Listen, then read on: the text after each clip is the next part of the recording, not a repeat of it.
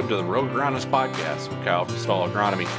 You never know what I may say or who will be on, but you know it'll be real because that's me.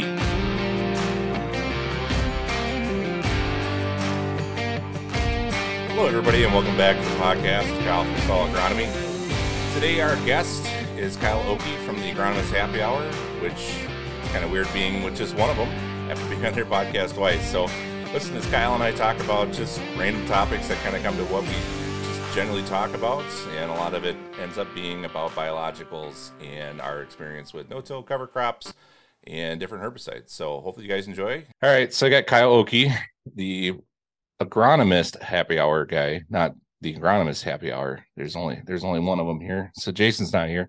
So this is the first time you and I've talked on a podcast alone without Jason. So what we had 2 on yours, so now you're on mine. Hey, you got to do the favor back, but I've been asking you forever. Said I'd gotta come on the Rogue Agronomist podcast and talk. I'm way too busy making TikToks and trying to post to like every social media platform. I almost need to just like hire somebody just to do the social media crap and then just do everything else myself. Oh, I wish I could afford that.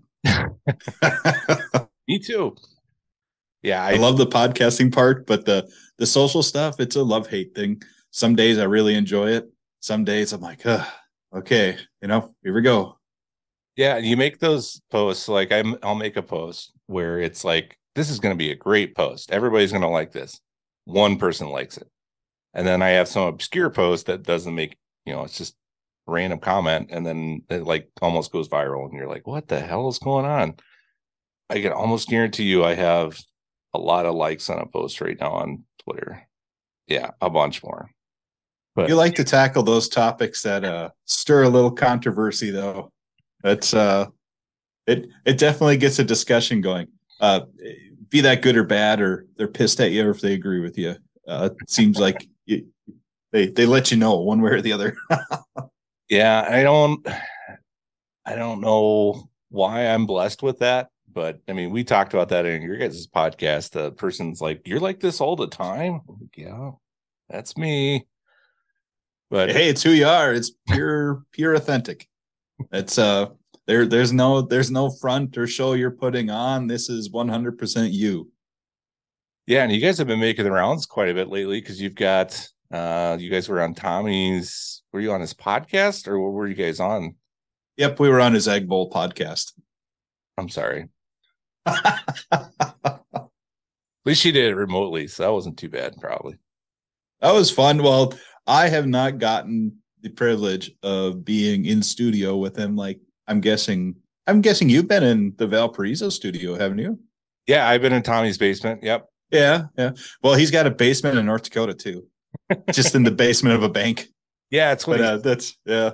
He always makes it seem like that's like some huge, really nice studio, and yeah, the basement one's fine, whatever. I mean, I grew up 30 minutes from Valparaiso. I actually lived in Valpo for a summer. So, but yeah, Tommy's a really good guy.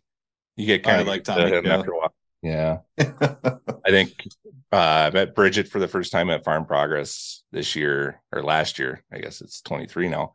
And then she's like, oh, she was talking to me about something and she was in the media tent and she said something about Tommy. And I was like, oh, yeah, I haven't seen him here yet. She goes, oh, he's just in here. I think he's not recording anything. Why don't you come on in? So I actually got to go in the media tent with Bridget at Farm Progress, which is really weird. But that would be a unique experience. It was different. They had like a little row of like computers and like recording areas that you can record stuff. And like, this would be nice, but I'll never get invited to that. Yeah, and Bridget is media. I mean, yeah, she is the media. So she was explaining that whole thing. It sounded so cool. It sounded like she's like, you guys have to be at Farm Progress show next year. You have to show up. Like, well, I guess we better make a point. Yeah, it's like I'd like to go to your guys' agronomy on ice thing, but it always seems like I have like enough stuff coming up. And it's not going to be for the faint of heart next week when agronomy on ice happens now, because our temperatures now are forecasted for highs in the single negative digits and lows in the negative high 20s to low 30s. Is that Fahrenheit or Celsius out there? Fahrenheit. Yeah, we're north, but we're not Canada yet. But when you get into those temperatures, Fahrenheit and Celsius, I think once you're at negative 40, it's the same. Yeah. Yeah. Yeah, I think I think one day next week, I think we got there's maybe 2 or 3 days we have some single digit highs. Man, Christmas this year, I think one morning we woke up, it was like minus 20 here. And that was just bad. It was brutal. It was the coldest we've been since 2019 at Christmas, which is just insane. Yeah, it was a pretty wild Christmas this year. Our heating bill was incredible. Yeah.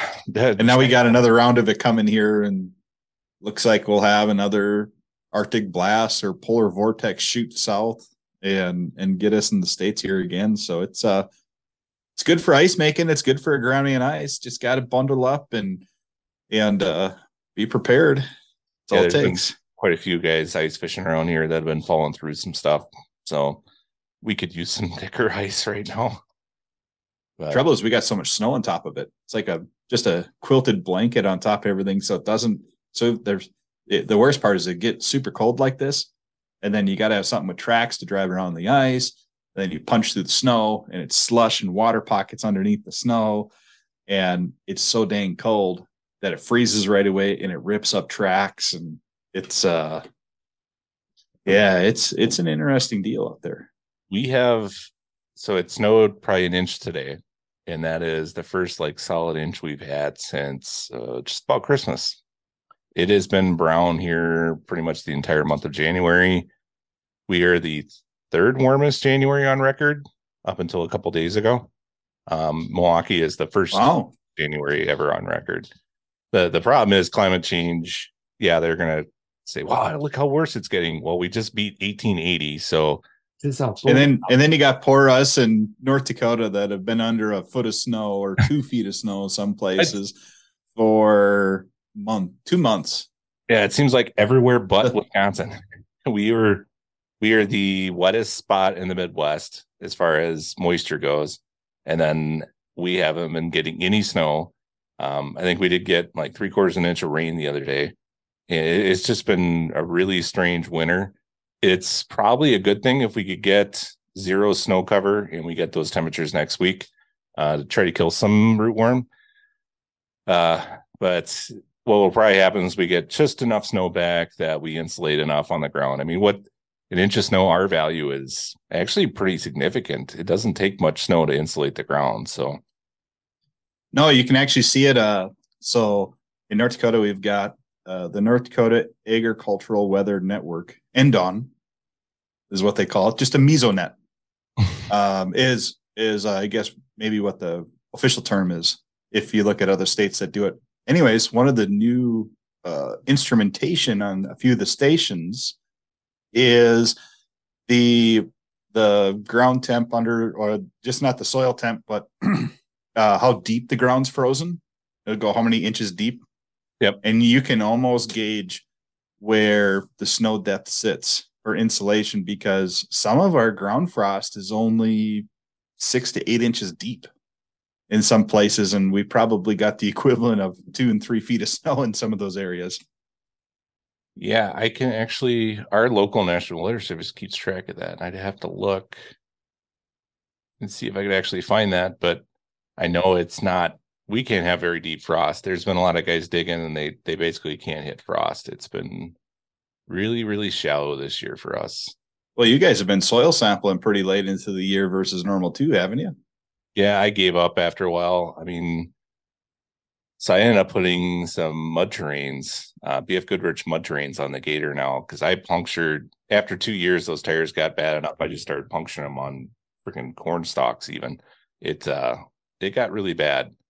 I mean, you've done that with 4-wheelers and stuff. Once they get soft at all, you puncture them with, I mean, soybean stubble just rips the heck out of the things. So yeah, I did that, and then I was fixing flat tires left and right, and then I started tearing boots and on CV joints, and I'm like, you know what, I'm done for the year. So I just called it one day. And then I had a guy send me something in the middle of December. I think you can go soil sampling today. I was like, nope, that's it. I'm done. It's not going to happen the rest of the year. Like, you guys are done.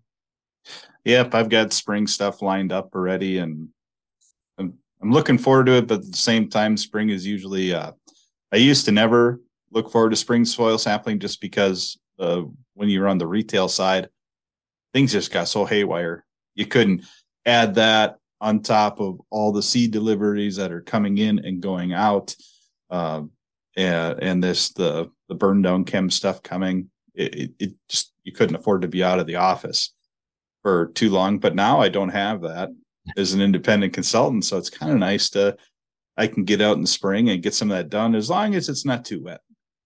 That'll be the issue. I probably won't be able to get everywhere, but Yeah, it's southeast Wisconsin. It seems like the minute that the snow melts and it's dry enough to get in the fields, it's like the day we need to be planting. That's why we have a big trouble getting burn down done in spring. And so I'm pretty much I try not to do any spring sampling. Even if I could, I probably wouldn't. But yeah, we got enough other stuff going on in spring anyway. I've got a few different trials and stuff set up that I got to go spread right away in spring on some alfalfa, and which is like the one crop we would really, really appreciate having some snow cover on, but that's probably not going to happen. So what kind of trials are you working on for this year? You said on alfalfa? Yeah. So, I mean, you remember the whole chip soil craze 5, 6, 7, 8 years ago? I do. Can't even get the stuff anymore. They won't even reply. I mean, I've had people call them. I've had people email them. I've tried to get a hold of them on social media. I think chip soil is pretty much gone. I don't know. I know a couple of our local power plants have switched away from coal. One's natural gas. One is completely shutting down. And the others have switched to an ultra low sulfur source of coal. So there's not much gypsum actually coming off of the scrubbers. Hmm. So I've got some really, really tight clays along the lake, actually like along the lake as in 2 miles from Lake Michigan.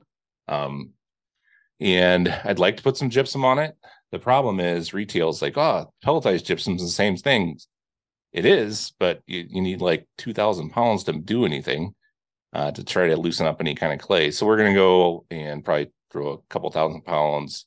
We're going to throw like a 4,000 pound, probably 500 pound, and then like 200, which is what retailers have been telling guys will change soil types. And 200 pounds isn't going to do anything. It's going to just use the sulfur in a way the calcium goes. But the problem is when we do a lot of this gypsum stuff on heavy clays here, we do seem to knock off a lot of potassium. And that's the scary thing, because you're trying to knock off magnesium is what you're trying to do. Replace it with calcium.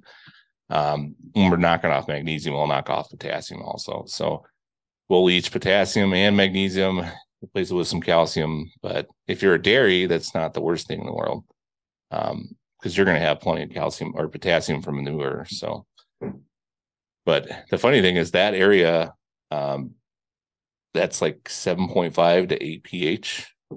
So we're going to put a lot of sulfur on there just to try to get the pH down a little bit. Oh, super interesting. So you got high pH that's very magnesium driven. Yeah, there's like a limestone quarry right up there too. So we have dolomitic limestone. So the depth to limestone in parts of southeast Wisconsin can be limestone poking out of the ground. I mean, there are spots where I got a guy with pellicil loam and like beautiful Illinois soil type, and 12 inches down is like a solid bedrock layer. So amazing soil and then bedrock, and there's no like subsurface soil or anything. It's so if it's dry, it's really dry, and if it's wet, it's really wet. And you can't drain it because you can't put tile into 12 inches of bedrock. So it's pretty tough in spots, but it's not like that everywhere. But we do have more magnesium here. And our pHs tend to be they're not way out of whack. Every once in a while, you'll get a few fields that are, but for the most part, we don't see a lot under 6. But if it's under 6, you might as well fix it, obviously, but it's pretty rare. And we've noticed them dropping though a little bit more as we start using more and more sulfurs. So yeah, we're in a unique area here. We've got a lot of soil pH below 6, but it's happened in such a slow way. We don't have lime quarries close by, and so it's very cost prohibitive to just go spread lime. because it's so much freight. Like there's sources available, but by the time you get a custom spreader hired and you get product brought to the field, just to get a 2-ton rate out there, you're spending $100 an acre to get lime out. It's it's gotten where we realize we have some issues, and it's kind of death by 1,000 very, very slow cuts. But we're just learning how to deal with it as we're slowly working on soil amendments, because it took us 30 years to get here on just long-term no-till How on far this away are those acidification. limestone quarries? Well, it's not a limestone quarry. It's beet lime. So Oh, okay. it comes from lagoons, precipitated out of beet lagoons. Yeah, I mean, you could have a limestone quarry in your backyard pretty much, and to truck it to you, they're going to charge you like 10, $12 a ton. For most of the lime in the larger farming areas, it's probably at least $20 to $25 a ton just to get it trucked. So, Okay. I mean, an average spread cost is probably in that $30 a ton range. We're about the person I talked to last read about $40 just to get it delivered a ton to the field, and then you had to pay for application, and then their rate went up depending on how many tons you wanted to apply. So they had like a base rate for 2 tons an acre. If you need an average of 3, it's like another $5 an acre. If you need an average of 4 tons an acre, it's another $5 an acre. And so it could add up fast on us. Well, it's not so bad in southeast Wisconsin. I mean, you got 30-acre field. It's like you can pile it right by the road, and you can zip right back to the pile and load up. And out there, it's probably like a mile back to the pile sometimes. So it might be a little different than it is here. I mean, yeah, we can.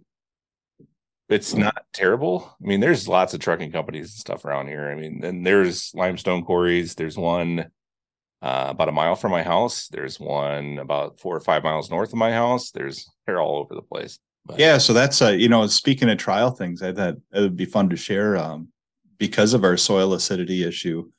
We do a lot of zone soil sampling, and there's still a lot of just whole field composite, and our general field size is more in like the 160 acre quarters of field size here. But typically zones will split things into 5 zones and for productivity. And what I'm finding and talking to a lot of other consultants here too, is that we're seeing some of our best soils where we have our higher organic matter and better water holding capacity and better overall crop production is where our lowest pH areas are, which on long-term no-till makes sense, because the more nitrogen you mineralize, the more nitrogen applied in those areas, you're just displacing more calcium out of those areas over time. And so we're leaching it down, but we're starting to see certain herbicides, like we rely so heavily on PPOs in our pre-emerge. Like sulfentrazone is, if we lose activity to sulfentrazone, we've got so many minor crops that are a big deal for us in North Dakota, especially where I live. Sunflowers, field peas, dryable beans in other places, even some even soybeans. We use sulfentrazone. It's such a huge pre for us on kochia, for that weed, a weed that you probably never have to deal with in Wisconsin. Yeah. And we say the same thing about water hemp. I mean, Eastern North Dakota deals with water hemp, but Western, we don't deal with it yet. I'm sure that's coming. And in any ways, we're so sensitive. And when I say we, I mean like all the farmers and everyone is so sensitive to causing phytotoxicity to their sunflowers, to their field peas, to their dryable beans on hilltops, on eroded calcareous hilltops that have high pH, low organic matter, and all the right combination of things that have sulfentrazone be extremely active and cause so much crop injury that everyone looks at that and goes, well, I don't want all these burnt little eroded knolls and hilltops in my fields. So we automatically go down to the lower end of the rate spectrum on what we use, and we have the opposite going on in the rest of the field, where we got this beautiful ground, high organic matter, low pH, and we're not getting the control on kochia like we once have. And so we're actually starting to see resistance issues, which I'm not surprised by. But anyways, my trial thing. So I'm playing with that now. I think variable rate residual herbicide is going to be a big player for us in the future. And going to get my old Winfield stuff out and get the hand boom and start finding where the breaking points are. How high can we go, and how low can we go, and try to set up recommendations for variable rate sulfentrazone to start, but could be other things. Yeah, you needed a gator like me. I'm putting we're gonna put a 22-foot boom, I guess, on it with a Raven 450 controller and a 100-gallon tank, and then we're gonna throw all the green star crap in it for recording everything, and we're gonna do some foliar trials and different stuff with that. And then cool. Got a spinner we put on it too. We did some AMS on some soybeans, and so we'll do some spinning on some different products this spring, and we'll see how that stuff all kind of works out. But yeah, that's gonna be a big thing. Well, most of those guys farming you work with, I mean, just to have a skid sprayer in the back of their gator or side by side is, to me, I think is a good thing to have. Those are handy little tools. Yeah, I mean, and to throw a rate controller in there, just 3-section control and everything else, it's a pretty handy little deal. We'll see how it all works. I had one guy go, 100 gallons, that's going to be too heavy for your gator. I think it's rated for like 1,200 pounds, so it should be fine. I'm like, well, maybe I'll just fill it to 80 gallons. What? You could. I'm like, yeah, I don't have to. Doesn't mean you have to fill it full. I don't have a farmer mentality sometimes where I have to fill everything chock full. You know, if it's 100 gallons, you got to put exactly 100 gallons in it. I've been, like how you guys have, because I think I've seen pictures where you've had this. You guys set up those fancy like the vacuum cleaner setups for cleaning out, and you have it in the back of your gator and all that. I want to set up. We do planter stuff and some trials, but I'll probably leave that to the seed guys. But one thing I've been thinking about is I've actually gone and started piecing it together with our local pump store that does the tanks and all that. But try to set up a plot sprayer in. I don't have the gator yet. Maybe after a couple of years, I can be a little more of a high roller and get that fancy one that I can tie in the 4600 monitor and all that into, and have the Green Star globe. But I'm thinking about just setting up a bunch of small 5-gallon cone bottom tanks that are square, so you can set it up on kind of a skid that you can load it in the back, and then have just all the they're not the rate controllers, but the section control. You can also turn that into a tank on and off. Yep, I've seen those too. So I want to try to make a plot sprayer. Comes over to the side so you can go spray. I got a few guys with those, but that's all speed and pressure. And the guys have been spraying with Raven controllers for 30 years. You got to try to relearn speed and pressure. They don't like that too much, but yeah, it's really hard to. I mean, I can maintain 11 in my UTV pretty easy. That's kind of what I scout at. Is usually about 11. I mean, for the most part, we're probably spraying around 14, 15. So that's what I don't know. That's why my comfort level's there. I can hit that pretty easy. So we'll see how this all works. And I'm sure I've sprayed with the Raven controller before, so I'll have to hit manual when I start and then just mash it until I get up to speed, and then put it in auto. And I do want to set up one of those sprayers in the back of my side-by-side though, because our application speed on a 120-foot boom on those big commercial sprayers, which a lot of our farmers got out here, we like to travel at that 18, 19 mile an hour range at application speed, and at the expense of, usually you don't maintain a perfect boom height all the time if you're not in those pancake flat fields and you got rolling terrain. So I live in the land of the water is for the cattle. And so we do a lot of 5 and 7 gallon carrier volume I rates. I have to talk people down from 20 gallons. I'm like, you don't need 20. You can go with 15. A lot of our custom guys think 20 is like the ticket. I'm like, you don't need that high of gallons on everything. You're not spraying Liberty, especially pre-emerge. You don't need that high of gallons if you're just going out there just putting residual down. But the company I'm using is FS Manufacturing. They're out of West Fargo. Yep. Very So familiar with those guys. They're actually a sponsor for Agronomy on Ice. nice. We'll see those folks there. I'm excited to see how they're gonna set up and bring things out in the cold. I don't know if they'll have tank displays and all that, or if they're just gonna be more of a tailgating feel and be barbecuing and all that. But it'll be fun. Yeah, I've got one of the dealers locally that handles them. That was the one that I could find that actually would fit what I kind of wanted. And I know I can tie into all the John Deere stuff and essentially use some of the base wiring harnesses and the John Deere GPS we can put on there. So it should work pretty good. Hopefully we can get that all done. Yeah, I'm not sure how this is going to work yet, but we'll figure it out. Yeah. But that's a benefit of working with you as a consultant. I mean, that's I think it Not cheap. I'll tell you that much. no, and it's you strive to find things like that. Like I think some farmers don't realize what they're getting with a consultant sometimes. Like you because there's a big difference between someone that's just scouting your crops and kind of giving an idea like, hey, you got resistant water hemp, maybe you should add this, or time, herbicide applications and knowing to do insecticide and fungicides. Like, nah, usually you get a good consultant and they're a lot more invested than that. They want to go, what are the things we could try to really improve your bottom line? And sometimes it comes out of your pocket, or you're not charging them extra for that. You already charge them what you charge them, but you're like, we need to figure out how to, what are the practices that can change? How can you improve all that?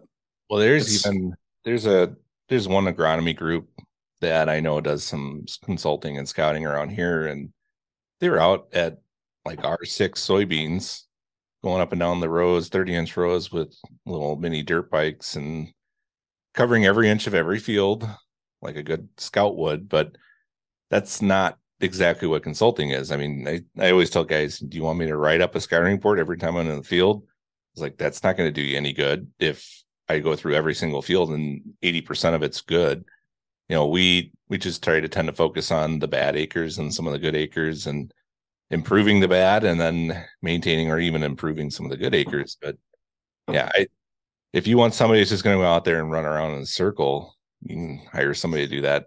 Have, your nephew go out there and take pictures with his iPad and put it in climate or something. That'd be fine. But what I've tried to do is be different, not because I want to be different. I mean, I always talk about that as I don't want to be different just to be different. We're being different because that's kind of who we are, and having some of that kind of stuff, I think is going to be kind of cool to have. And I wish I had access to like a hand boom like you used to have when you worked at Winfield. That would have been nice to do some fungicide trials and stuff on taller corn. But yeah, in order to get this stuff, it's a place in Louisiana. If you want to go I'm good. don on the backpack stuff and suit. Yeah, in the Tyvek suit, I still do that stuff. It's I think your basic stuff I bought into like $1,000 gets you into the air, the pneumatic stuff where you're hand walking on things and all that. But to do real application height, speed, and try to match the exact situation when you're doing some of that with your gator, I think will be more beneficial than some of the hand boom stuff. The hand boom thing works for certain things like your fungicide at, Well, I think, yeah. And everybody's big thing is drones right now. And everybody's like, why don't you have a spray drone? I said, well, I don't want to spend 40, 50 grand for one. I don't want to have to get a specialty built trailer just for handling the thing and getting all the licensing. I'm like, by the time you're done, it's a 6-figure sum just to have the thing. You better be custom applying with it because you got to turn some money on that. And you're only going to do 200 acres a day. I mean, you just can't make that work. I don't see the math to it yet. It's not scalable just yet. The only way I see this happening is I'm a farmer and I have 20 of these drones. I press a button in the morning and they load themselves, they charge themselves, and they just go spray fields. and they swarm the field. Essentially, they're all flying around spraying, and it's all coordinated. And all I have to do is tell them what to do and keep the chemicals in the mini bulk full or whatever. And that's about it. That's the only way I see drones being a real scalable thing for agriculture. Or you have somebody that shows up with a semi trailer and there's 20 drones in the back of that thing and it goes out and flies and does the field. And it's just the only way it's going to happen. But that's always been in my head. The vision on that is to have one singular drone that can put out a 10-15 foot swath and it can only carry 10-15 gallons on it at a time. Yep. It's just not going to get enough done. But if you could run synchronously, like a flock of 6 to 10 of them, then I could, the swarm. Yeah. Then I could see something happening. Yeah. Yeah. And I think that's, John Deere had a thing they put out, must have been about 4 or 5 years ago, the future farming thing. And it was like a guy with like a, everybody always thinks touch screens are going to go translucent. So they had like a translucent touch screen and stuff. And he, turn on the irrigators, everything is all done on his computer and his iPad or whatever. And yeah, it's pretty much kind of one thing. They're talking about like weeders that run up and down the road and mechanically pull the weeds. And, you'd have like a little army of those things running around. And I think that's going to be the way to go. I don't think it's going to be Joe Blow and his brother buying 2 drones and driving their trailer around and spraying. I think if we do drones, it's going to be the farm tells it what to do, or, the agronomist or their consultant has control of that. We agree on a rate and everything. And then I press a button and the things go out and fly a field. So, and I don't think we always talk about like the future of agriculture. Is it like AI and it's going to tell us what's going to happen? You just ask any of the university retailer or extension people right now what they think about tar spot and how to replicate it. I was on a webinar this morning where they were talking about tar spot and they can't replicate it in the same way they can in the field. It's just not, they can't inoculate it the same way as some of these other diseases we do. I just don't see where a computer program is going to make some of these decisions and be able to do it the way that experience can pay for. It'll be able to help predict stuff, but we deal with Mother Nature, and Mother Nature is inherently unpredictable. It's pretty crazy how like that. What's the big AI chatbot, Chat CPT or GPT or something like that? Anyway, it's pretty mind blowing if you ever played with that, like how strikingly scary it is to think you're talking to a person, and then they're sharing like how they're passing like the boards to pass law school and like to become a medical doctor and stuff. But there's still going to be the aspect of understanding the things that aren't on the internet yet that it can't learn, and that and a true agronomist knows. But I think the farm of the future will have more drivers, and there'll be more autonomy that's out there. And a farm may have, instead of, like maybe some of these bigger ones, not your small family farm thing, but your farm that has to cover 5,000+ acres is going to have somebody that's really good with technology, someone that understands how to run the driverless tractors, and they're going to spend more time on, making that operate. And then they're probably going to have an agronomist. Yep. That either through a consultant, through a third party, or they hire one of their own, depending on their size and scale, because they're going to need someone that actually understands the inner workings of just how to tie it all together to help, say like, hey, your See and Spray, well, this is good, but you got to have an agronomist tell you, hey, if it's See and Spray, if it sees a water hemp, what's going to spray versus when it sees a lamb's quarter versus when it sees, some, foxtail or something like that. I mean, AI isn't, I don't think, going to be able to tell you exactly like, yep, you should use this mix. I mean, I can see some of that stuff. I think where it's going to struggle is when, there are things that, you can take a tissue sample, you can take infrared imagery, you can do all these things. You'll pick up on things.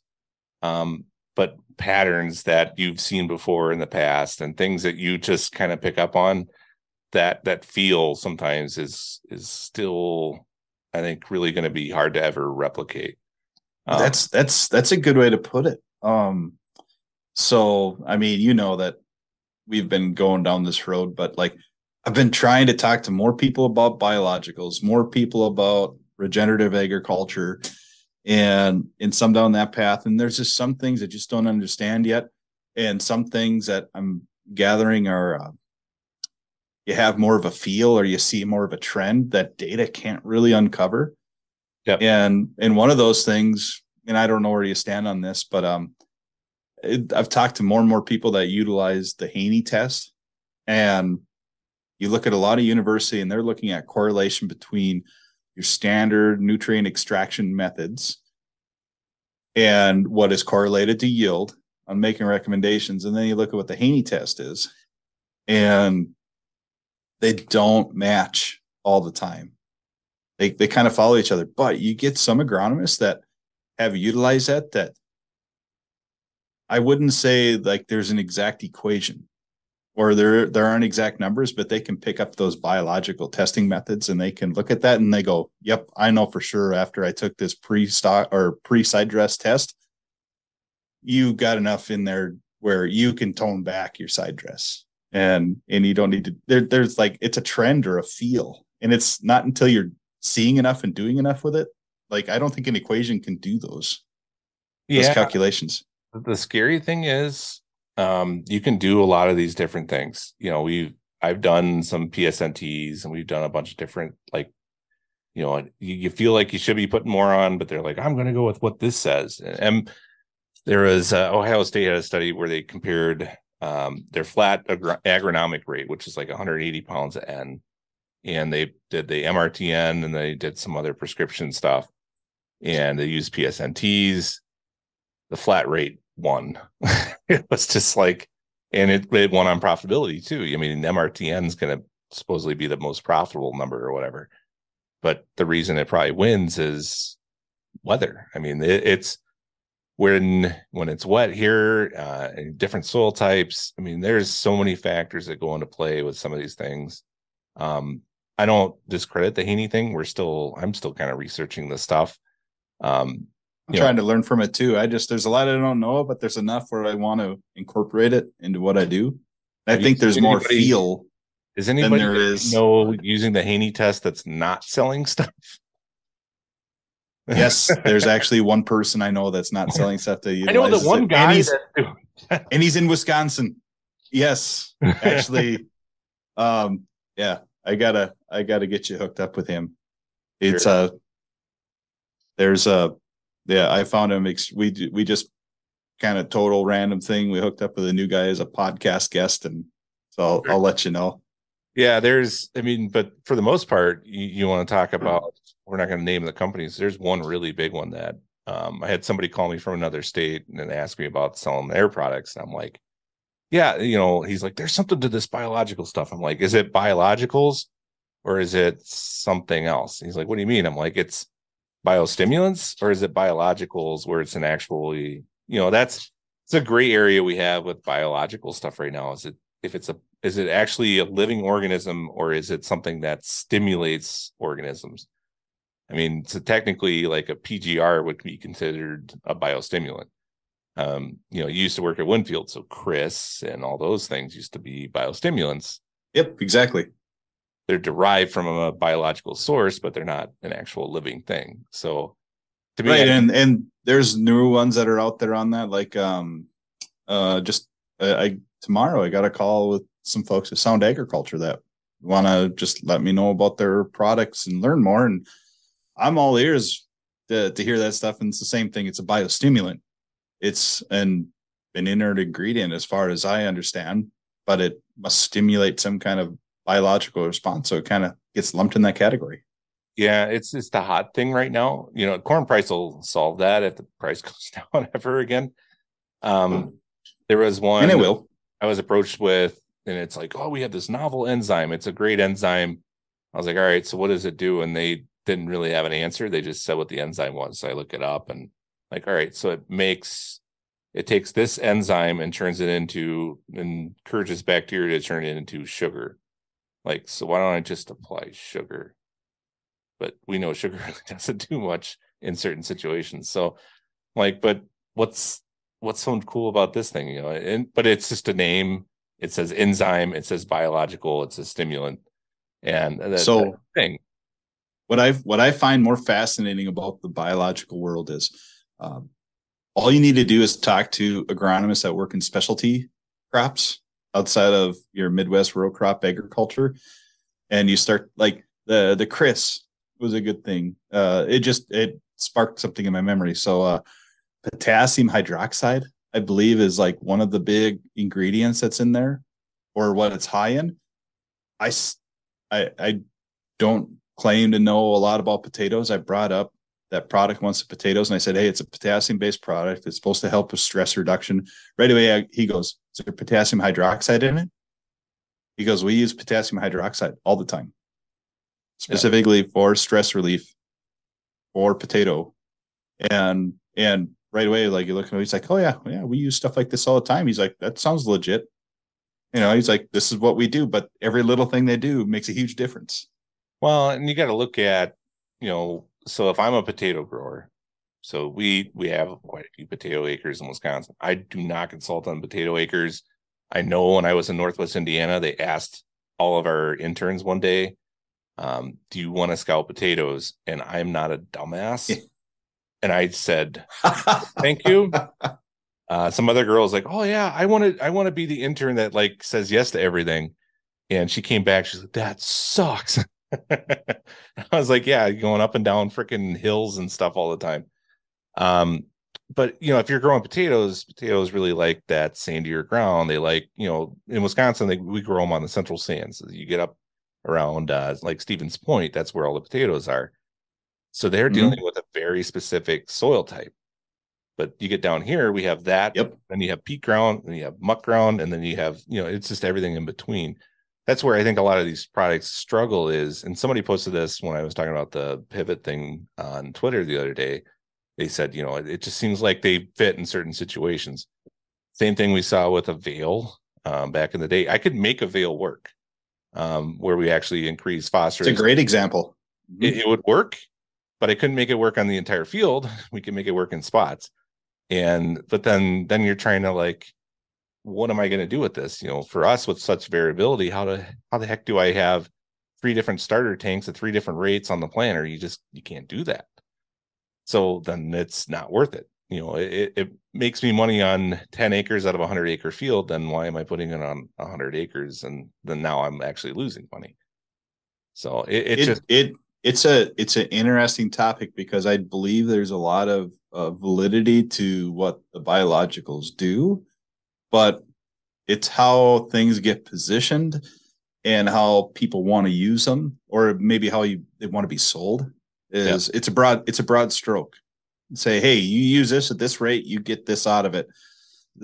But then once they hit bulk acres and you go across a lot of ground, all of a sudden things don't look like they were once advertised. And so biologicals, if it's a biostimulant or if it's an actual true biological, it's very situational. And you just got to dig down to the details of how you can make it work and what's your best situation. Unfortunately, there's a lot of business out there that wants to just take the brush and just go, it works everywhere. And that makes it tough. Well, and I think there are some companies that are putting these products out without proper testing or getting the right, so if I put a living bacteria in a jug, it needs to have some kind of extender or something they can live on until I put it out in the environment it's going to go into. So there are products where you open the jug, it's still alive. There are products where you open the jug and it's dead within 24 hours. Or there's products where you put it in a starter fertilizer, it can live 3 days or it can live like 30 minutes. I mean, it seems like they're not as stable. And the corn price hit a certain thing and they just pushed it through. And then now they're going to be struggling with that, I think, when corn comes back down and some of this nitrogen stuff comes back. But I just don't know if there's a room in the market for all this stuff. And the problem is a lot of companies are buying this stuff up and I've got a what dog nose on my leg, and now the other one's up. Way to go, Kyle. Yeah, you woke them both up now. No, it'll be curious how this landscape looks in another 5 years when things change, because you've got guys like the CEO of Corteva, Chuck Magro, that's saying that Corteva's portfolio will be 25% biologicals by the time 2030 or something like that hits, which is pretty crazy to think about. But It's a great time to be a startup in biologicals and then sell it off to these big companies. well, and you wonder if that's, I mean, anyone that's been in the egg industry for any amount of time knows that things come and go, companies absorb other companies, things change, things get bought out. But they're definitely making a bigger wave than they used to. Yeah, it'll be interesting. But what I'm seeing as promise in some of this is I can't think of the company, but when we were in Canada here a month back, they got talking about biological fungicides, and I mean, truly biological for other reasons outside of yield enhancement. And I think there's a fit for those, because look at the fungicide thing. I think is a great example. Like, you couldn't use a biological fungicide by itself and expect to, do what a regular synthetically derived chemical fungicide could do. But if you have a true fungicide, and then these biological fungicides are actually not fungus, they're generally, maybe you see a supplemental increase in disease control in something like tar spot. Maybe there's an extra edge, there, but I don't know. Like they're talking about it for head scab for us in small grains, that there's potentially some fit for some bacillus species, amyloliquefaciens, something like that. But I think that there's so many strains of that's out there. So will there be a future in there? Maybe. Yeah, we've actually been using a biological fungicide in corn for the last couple of years, or last several years. Ethos XB actually. So that's put out by FMC. That's FMC, yeah. Yeah, it's Capture LFR with the Bacillus strain. That's a biological fungicide. I think that's amyloliquefaciens too, or amyloliquefaciens. There's so many strains of that particular bacteria that's out there. I know 2019 we had some Prevent Plant, and in 2020 I had some guys go out with Valent makes that product. I can't remember the heck of it's like a mycorrhizal inoculant. Myco-apply endoprime, I think it was, right? I wish there was more of that getting done. The mycorrhizal stuff, I think that's something that it conflicts so much with the heavy fungicide use that we have, that if you apply a fungus to seed that has seed treatment fungicide on it, are you really canceling out what you spent your money on the? Well, it actually did do something. I mean, we know in 20 where the starter wasn't working right or anything like that. Yeah, I can say maybe it was a starter, but there was, for the most part, it definitely was where we didn't use that myco-apply endoprime. So where we had that, the fallow effect or whatever that they call it, we put that stuff on and it actually worked. I don't know if I would put my money on it again, but in the future, hopefully we don't have that much Prevent Plant. I mean, 2019, it was almost a third of the acres in this area, at least.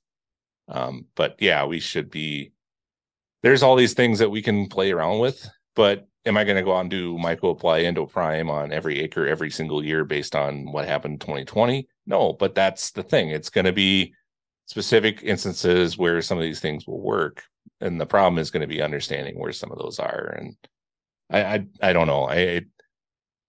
Where I have struggles and you talk to other independent agronomists and other people that do what we do, and where the struggle is trying to get retail to sell some of this stuff.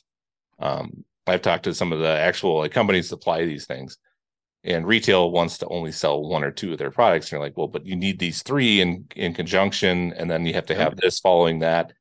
And they don't want to do that. They want one thing that they can spray at V5 when they go out. They did their tissue sample at V3, and now they're going to go out with this product, and that's all they want. And that's where I think farmers are, if you're relying 100% on retail to be your agronomic source, they're going to do what's going to be convenient and what's going to make them money. And that's the problem. So, right. And there's nothing wrong with what they're doing there. And farmers do the same thing. They want to have streamlined, low cost, easy to apply solutions. And so it's just, but in the end, we all want this whole like idea of these biological thing to work and to have this like one size fits all solution that makes it easy to carry just a couple of products for inventory reasons. It keeps a small amount of trailer space as far as holding it on farm. That's not realistic to make these things truly work. I put a video on TikTok where I talked about regenerative. I said, I think they're missing the mark because they've got 100% market penetration as far as, what people are going to be, what are going to be adopters of their regenerative stuff. I mean, the regen stuff is, as you can see, cap already. The regenerative stuff is essentially if I'm a guy that's going to be regenerative farming, I bought in 100%. I'm 100% in the first time I see it. That's all I'm doing. The problem is Joe Blow farmer that wants to do the easy parts or adopt some of the practices. They almost kind of like chide them for only wanting to try one thing. Oh, you're only going to do this, or you're only going to do that. No. You got to do this for 5 years. And that's when you see the benefit from it. And the problem is they kind of create this tension and you almost turn off guys from the whole thing. And you see that with some of the no-till stuff. You see it with some of the cover crop stuff. It's like, unless you cover crop every single acre, you're not a cover cropper. And it's like, okay. We're too small. We're too small of a group in agriculture, period, to be elbowing people out just because they're not doing it how you do it. Yep. I mean, we're probably one of the most competitive and critical groups of each other, unfortunately, between farmers and those of us that work in agriculture. And I don't know why. It's a terrible, terrible thing that, we all want to keep that we have some status or competitive edge or whatever that, yeah, like you said, if you're not cover cropping everything or you're not no-tilling everything, like there's just places that doesn't work. There's some places that if they were to adopt no-till practices with the heavy clays and irrigation that they have, they couldn't grow the same crops. They couldn't get into the ground to plant things in the correct amount of time. Well, so the thing with like cover crops, it's so you watch any things on recycling. So if you watch what's going on in recycling right now, aluminum cans, is still fairly recyclable. There are some things, paper, but for the most part, plastics, we ship it like overseas and then they dump it in a pit somewhere because plastic isn't working anything. I was watching a thing the other day on, I can't remember what news program it was. Essentially, if you turn on the water to clean out a aluminum can, you've totally eliminated the carbon saving that you're going to have by recycling that can. It's insane the amount of things that, when I was a kid, I'm sure we're about the same age. Yep. I look older, but more gray hair than you. But when we were kids, Captain Planet, he's our hero. He's going to bring pollution down to zero. But my wife is so onto the board of, she tries to recycle every single thing she can. And, recycling is so great. I was watching a program where somebody was like, I drive 40 miles out of my way to go to recycling. And then there's John Stossel interviewed the recycling place she goes to. And they're like, oh, yeah, we dump it in the local landfill. It's just like, and he's like questioning her, if you're driving 40 miles just to recycle 2 bags of recyclables, how much carbon are you putting into the environment to save? It's it's this thing where we have to be careful of that. Are we offsetting something else? I don't know if that's going to be the case. And at some point, I'm tracking where you're going with this now, because that's recycling works the same thing here. The city of Dickinson, where I live, you have we to. have we have a recycling program. We do it. I believe in that, but all of it gets shipped to Minneapolis, so that's a 7-hour drive. Yep. Freight that's probably longer, and that's where it gets processed. And I don't know what they do with it after that. For all we know, it probably does end up in a landfill. Who knows? It's entirely possible. They said the plastic, they can't make any money off of plastic. I mean, the way it was pitched was that you're going to save this money and it's going to save the environment. There was a guy that Stossel interviewed on one of these programs talking about how, he said it's a money loser for municipalities. They're not saving the environment. They're losing money on this. And he said, Stossel asked him, why are they still doing it? He said, because public pressure, peer pressure. They want to have a recycling program. And he's like, and they enforce it. And they want to be enforced by, if you don't do it, we're going to fine you. Well, I think that's where a lot of the carbon sequestration stuff comes on the farming end. I see where you're bringing this around now, because it's we get ultra critical. We get ultra critical on farming, right? About sequestering enough carbon as you possibly can, but really, are we really focusing in the wrong areas? Because if you look at this nationally or globally, the farming, the way things are done, I think it's such a small contributor. If you convert a few people, wouldn't there be more concern over being more economical with how you produce your food, and come up with ways to be more efficient with it, where sometimes I like the regenerative idea, but there's going to be places that doesn't fit. I'm searching U.S. food waste. This is always my favorite one. It's got to be high. It 40%. Pains me to 40% of all the food we produce is wasted into landfills. Yeah. And that's the thing. That's sickening to think, but that's and that's the struggle I think we have is, are we, agriculture so small and we're trying to save all this stuff, and there's some other place that we could go with some of these things that actually would save more. There was Stephanie Porter posted something on Twitter the other day talking about I think she was at Iowa State. Iowa State had a thing saying that when they planted green into cover crops with corn, they were losing I don't know if it was 30 or 40 bushels. They need to add that much more nitrogen, 30 or 40 pounds more, just to make that work. And then literally people are like, no, they're wrong. I might yield it. Yeah, well, in their research, it's one thing. In another person's research, it could be something else. And it's, field to field, farm to farm, it might be different. And is it every situation's so different? Yep. And making fun of somebody for not growing cover crops. I have people that lost yield this year for planting cover crops. It happens. And are they going to plant cover crops again? Yes. Are they going to plant it on the scale they were at? Nope. And it's a learning curve for some things. So we had your guys' extension weed specialist, Rodrigo Worley. Yep. Rodrigo was in Fargo last week, and he was sharing some of the work that he's been talking about this winter on the cover crop thing, and how many tons of biomass you need to have. Yep. Basically, like that kind of cover cropping, that makes total sense to me. That has a real purpose, because you're inhibiting water hemp seed germination and getting real effective control. But he shared there's a lot of pitfalls. Control. It works, but it's not, what do we consider effective control is 90%.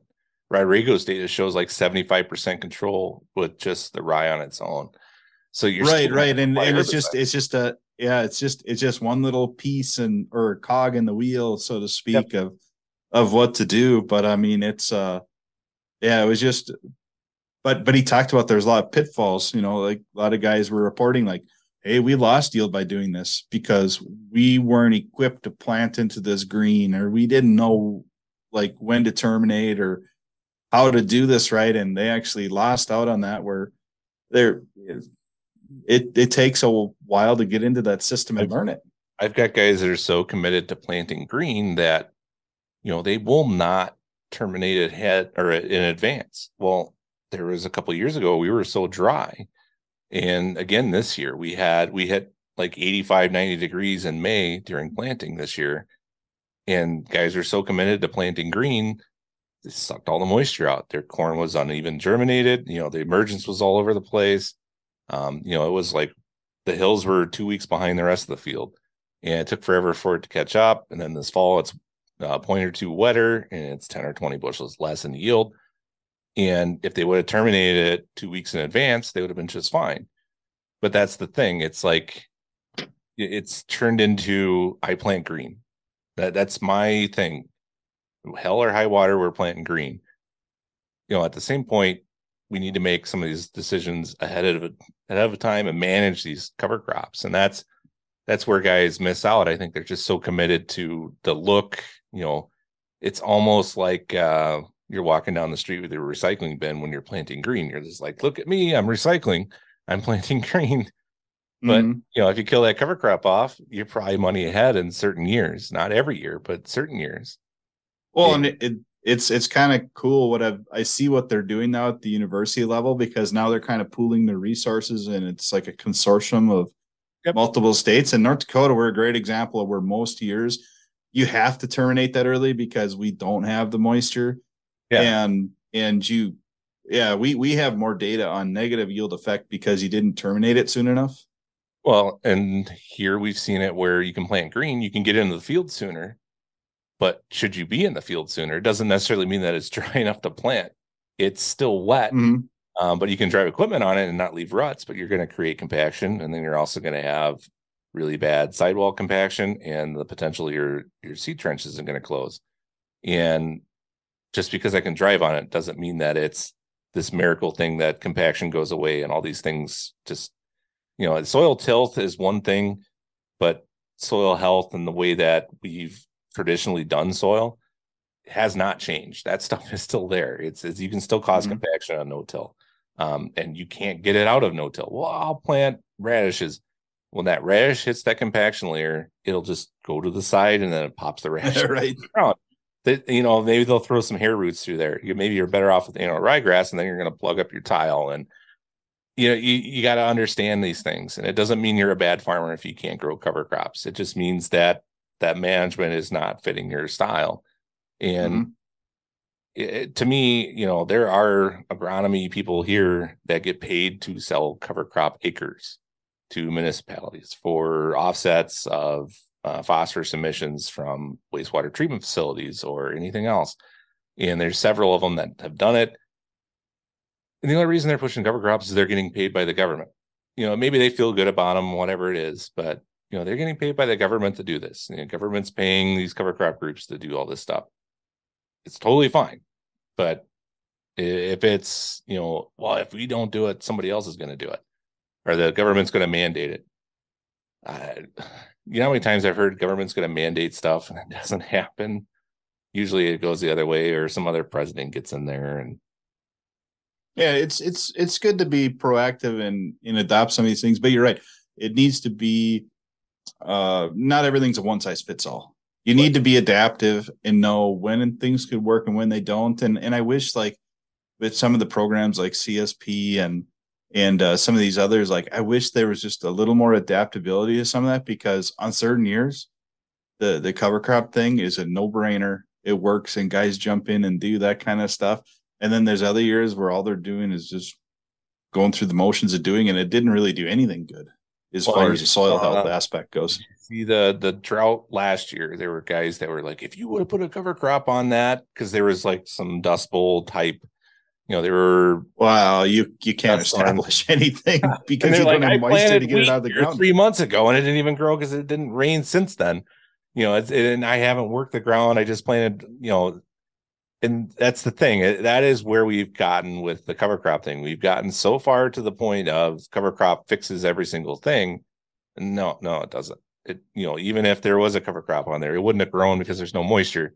You can't defeat no moisture with cover crop, and it just doesn't fix every single thing. And that's that's where It's kind of like this biological conversation we just had. yeah. It's not a one size fits all. Now it works on certain parts of fields, on certain acres, and it helps a lot in certain circumstances, but it probably isn't a broad stroke thing. Yeah, and I think that's anything in agriculture should be that way. And that's no one should be shamed for not wanting to do everything. You know, you don't have to. And that's everybody's got the right to run their business the way they want to. That's I've got guys that like cover crops. I got guys that hate them. I got guys that, they do UAN because urea is the devil. And, it is to each his own. It's not for Mm-hmm. us to judge them, or we're basically hired to help them make that work the best way it can. And that's why I don't understand why there's guys that, if you're going to consult with me, or if you're going to be one of my consulting clients, you have to be no-till or plant cover crops or whatever it is. That to me is just the wrong way to do it. Again, Yeah, there's definitely not a one size fits all. It's just agronomy is unique. Uh, Weeds are complex. Soil systems are complex. Fertility is complex. So why do we think that there's an easy button to just plug and play and go with it? If farming was easy, I think there'd be other people that have our jobs too, and farmers too. I'm talking to you guys, just like there'd be other people farming too. Like it takes a certain kind of person to want to really take on the challenges that farming has. I was thinking this morning, this is going to be a future podcast episode, so we're not going to go too far into this, but the best time to ever be a farmer or an emerging agronomist, I think was the early 2000s into the early 20 teens. If you look at it, we could still kill most soybean cyst nematodes with PI 88, 788. We had rootworm traits that worked and new ones that were coming.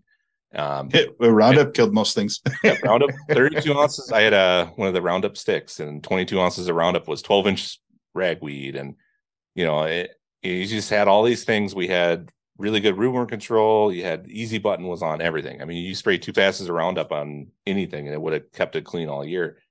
I think that was like the golden era. And if you're a farmer, your weed control for beans was like $15 an acre. It just was so easy. And you didn't have to put insecticides on, and we didn't have resistant weeds. And Just a daydream now for yeah, that kind of stuff. It's and like before that, living in the days of what it used to be like.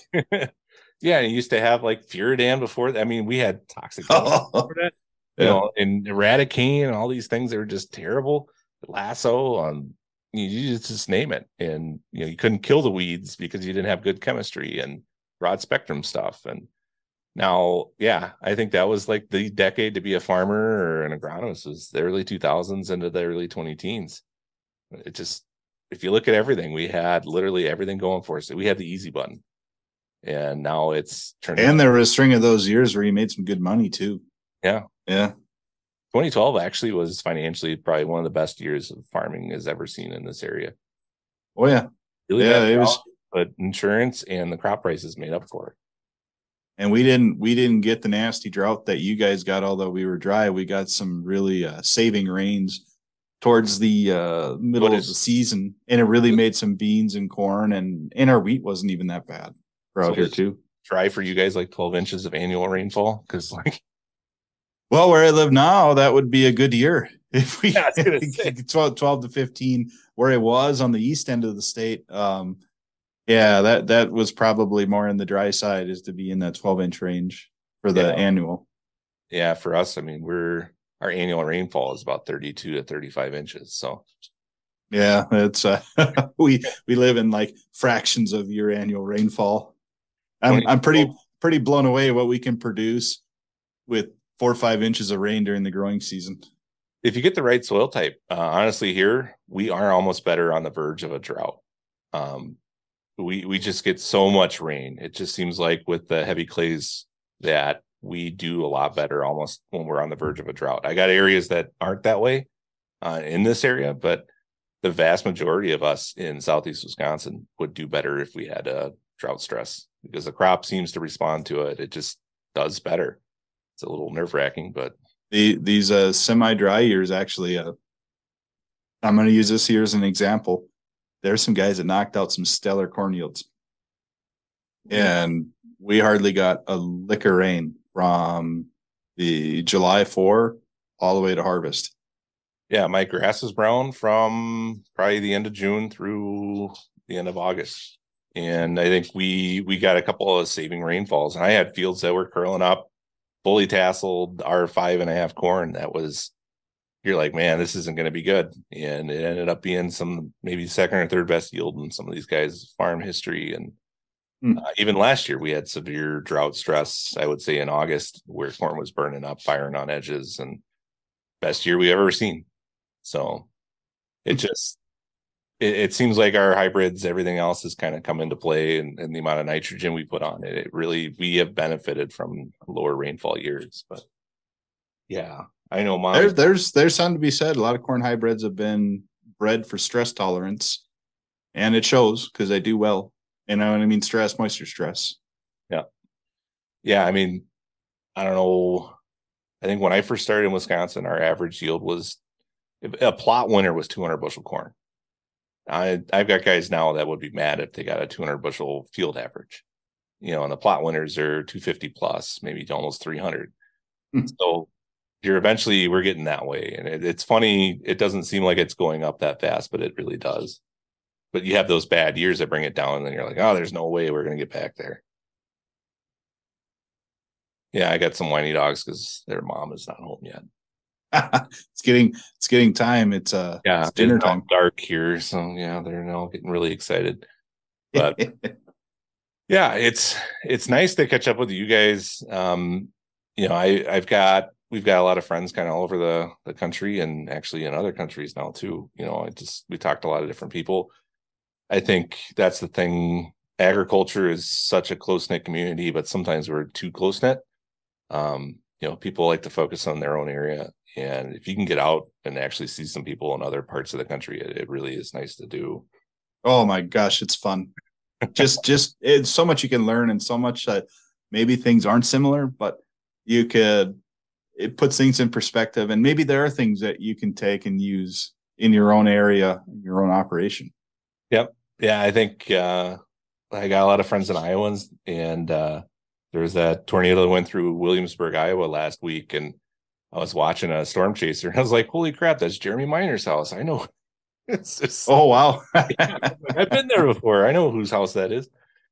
But I mean, it's funny to get around and see people. I try to encourage guys to do that, but it's hard to get out and do that in anybody's situation, unless it's on a beach in Florida. Sometimes it really probably isn't going to get done. You only have so much time, and we work a job and industry that kind of demands a lot of our time. Definitely certain times of the year when it would be nice to go see how everyone does their own thing. I guess that's why social media is nice, and the whole podcasting thing and all that. You get a little look into everyone's life and how they do stuff. I'd like to thank our guest, Kyle Okke, for coming on the podcast, and hopefully you guys enjoyed our discussion today, talking about all these different topics. If you know anybody else wants to be on the podcast, definitely let me know. We have our social media on Stall Agronomy on TikTok, Stall Agronomy on Twitter, and Stall Agronomy on Facebook. Thank you for listening to the Rogue Agronomist podcast. Be sure to check out our website, stallagronomy.com, and our other social media for more information and other episodes.